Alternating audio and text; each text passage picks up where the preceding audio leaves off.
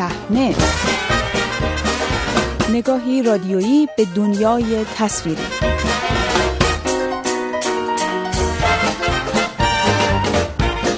سلام، به مجله هفتگی صحنه خوش آمدید. بابک غفوری آذر هستم و در این شماره از مجله هفتگی صحنه موضوع انتخاب مدیران تازه سینما و تئاتر در ایران و همچنین آغاز جشنواره فیلم ونیز را بررسی می‌کنیم.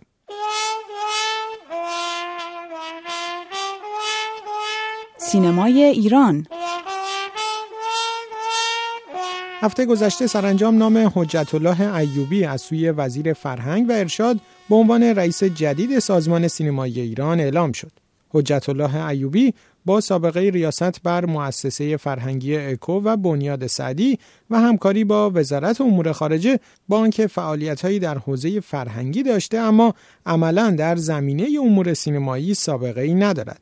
انتخاب آقای ایوبی با چنین پیشینه‌ای نشان می‌دهد علی جنتی وزیر فرهنگ و ارشاد اسلامی ترجیح داده برخلاف روند همیشگی سالهای اخیر مدیری خارج از حوزه سینما را بر مسند مدیریت سینمایی ایران قرار دهد. اختلافات و چند دستگی‌های پیش آمده در میان سینماگران ایرانی که حتی تغییرات روی داده در دولت جمهوری اسلامی هم از شدت آن نکاسته، هفته گذشته نیز در مراسم دیدار هنرمندان با وزیر ارشاد خود را نشان داد و باعث لغو سخنرانی نماینده سینماگران شد. گفته شده سینماگرانی که نهاد مشابهی به خانه سینما تأسیس کردند، مخالف سخنرانی محمد مهدی عسکرپور مدیرعامل فعلی خانه سینما بودند و مسئولان وزارت ارشاد نیز ترجیح دادند در مراسم سخنرانی از جمع سینماگران صحبت نکند تا متهم به تبعیض نشوند. در ادامه این رویکرد حتی علی جنتی وزیر ارشاد در اظهارات کم سابقه‌ای از احتمال فعالیت همزمان دو خانه سینما خبر داد.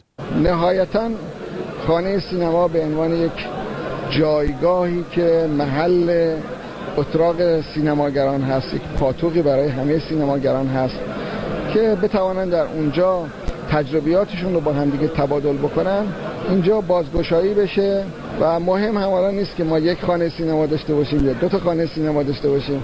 به هر حال ممکنه این اتفاق بیفته.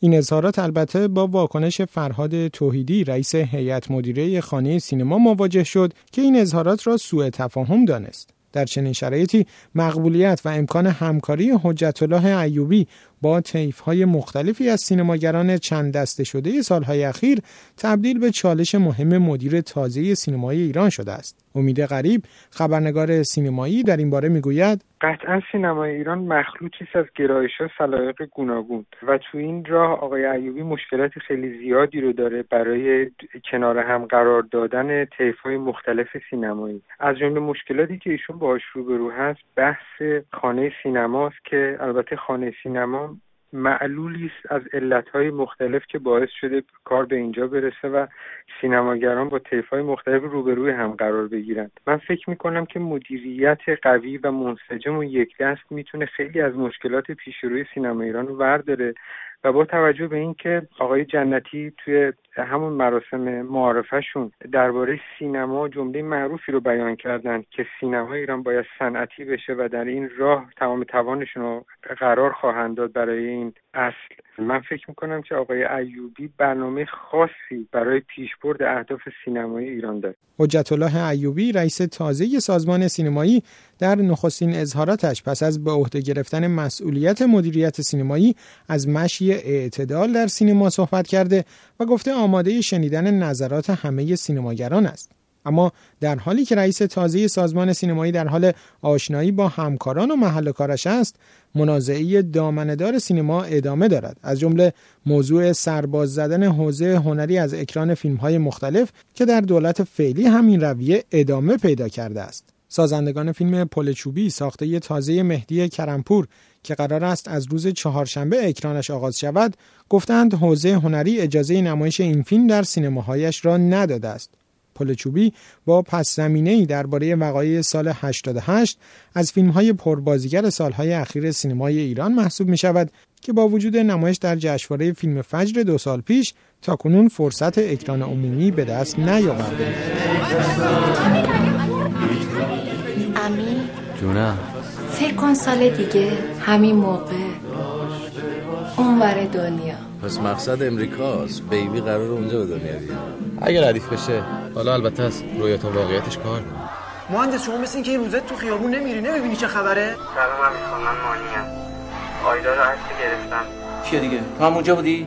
تو رو چرا نگفتن؟ نفل با این تو قیافه. سرده حالا من کجا سازندگان فیلم‌های تحریم شده حوزه هنری هفته گذشته پس از نشستی با یکدیگر خبر دادند که قصد دارند از حوزه هنری به دلیل اکران نکردن فیلم‌هایشان به مراجع قضایی شکایت کنند. سینمای جهان.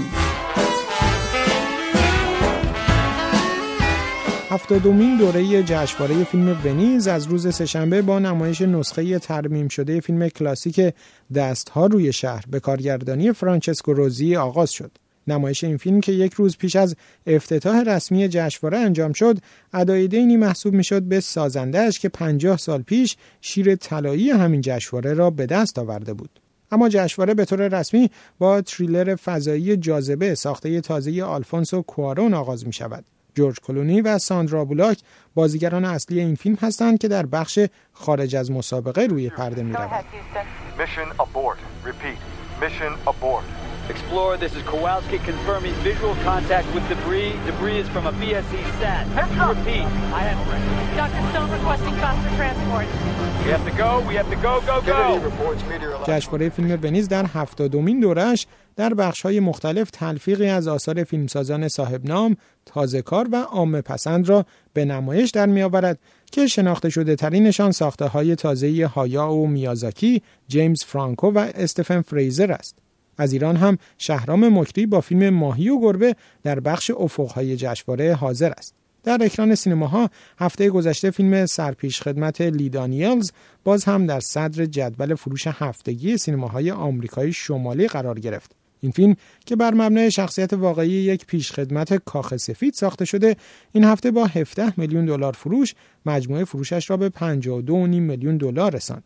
اما موفق ترین فیلم تازه اکران شده اکشن علمی تخیلی وسایل مرگبار شهر استخوان‌ها بود. این فیلم که اثر دیگری در ادامه اکشن‌های علمی تخیلی نوجوانانه این سال هاست، در 5 روز اول اکرانش 14 میلیون دلار فروش کرده است. Your mother was a shadow hunter, like him, like you. I've been killing demons across the world in their varying different forms. You killed 2 cops! They weren't cops! هفته گذشته اکران گسترده آخرین ساخته وودی آلن، یاسمین آبی در آمریکای شمالی آغاز شد. این فیلم که روایتی از زندگی یک زن میانسال در همان حال و هوای فیلم‌های آلن است، این بار خود او را در مقام بازیگر ندارد و کیت بلانشت نقش اصلی را بازی می‌کند. فیلم با استقبال نسبی منتقدان روبرو شده و در آمریکا مجموع فروشش به نزدیک به 15 میلیون دلار رسیده است. Is there anything you want that you don't have? Sweetheart, it's beautiful. When your sister had all that money, she wanted nothing to do with you. Now that she's broke, all of a sudden she's moving in. She's not just broke. She's all screwed up. Love, you know. You hear me? Excuse me. Are you talking to me? Ginger told me all about you. 1 minute you're on top of the world. تئاتر. هفته گذشته همزمان با اعلام نام رئیس سازمان سینمایی، نام معاون هنری تازه وزارت ارشاد هم معرفی شد و علی مرادخانی مطابق پیشبینی‌ها جایگزین حمید شاه‌آبادی شد. آقای مرادخانی که سالها مسئولیت ریاست دفتر موسیقی وزارت ارشاد را در دولت محمد خاتمی بر عهده داشت، نام آشنایی در وزارت ارشاد است و حالا باید دید او چه کسی را مسئول اداره مرکز هنرهای نمایشی به عنوان متولی اصلی تئاتر کشور خواهد کرد. به این ترتیب در شرایطی که هنرمندان تئاتر در انتظار تعیین سیاست‌های تازه نمایشی کشور هستند، هفته گذشته چند اتفاق قابل توجه در تئاتر ایران روی داد. از جمله آنها برگزاری مراسم سالانه اهدای جوایز کانون ملی منتقدان تئاتر بود و دیگری استقبال قابل توجه از جلسه نمایشنامه‌خوانی کار تازه‌ای از محمد رحمانیان. نمایشنامه‌خوانی جشن سال نو که نخستین فعالیت هنری محمد رحمانیان پس از بازگشت به ایران محسوب می شود، از روی اجرای کاری از او در ونکوور کانادا خوانده شد. این برنامه با استقبال همزمان تماشاگران و چهره‌های فرهنگی و هنری از جمله ناصر تقوایی روبرو شد. به پایان شماره دیگری از مجله هفتگی صحنه رسیدیم. تا هفته آینده من بابک غفوری آذر روز و شب خوشی را برای شما آرزومندم.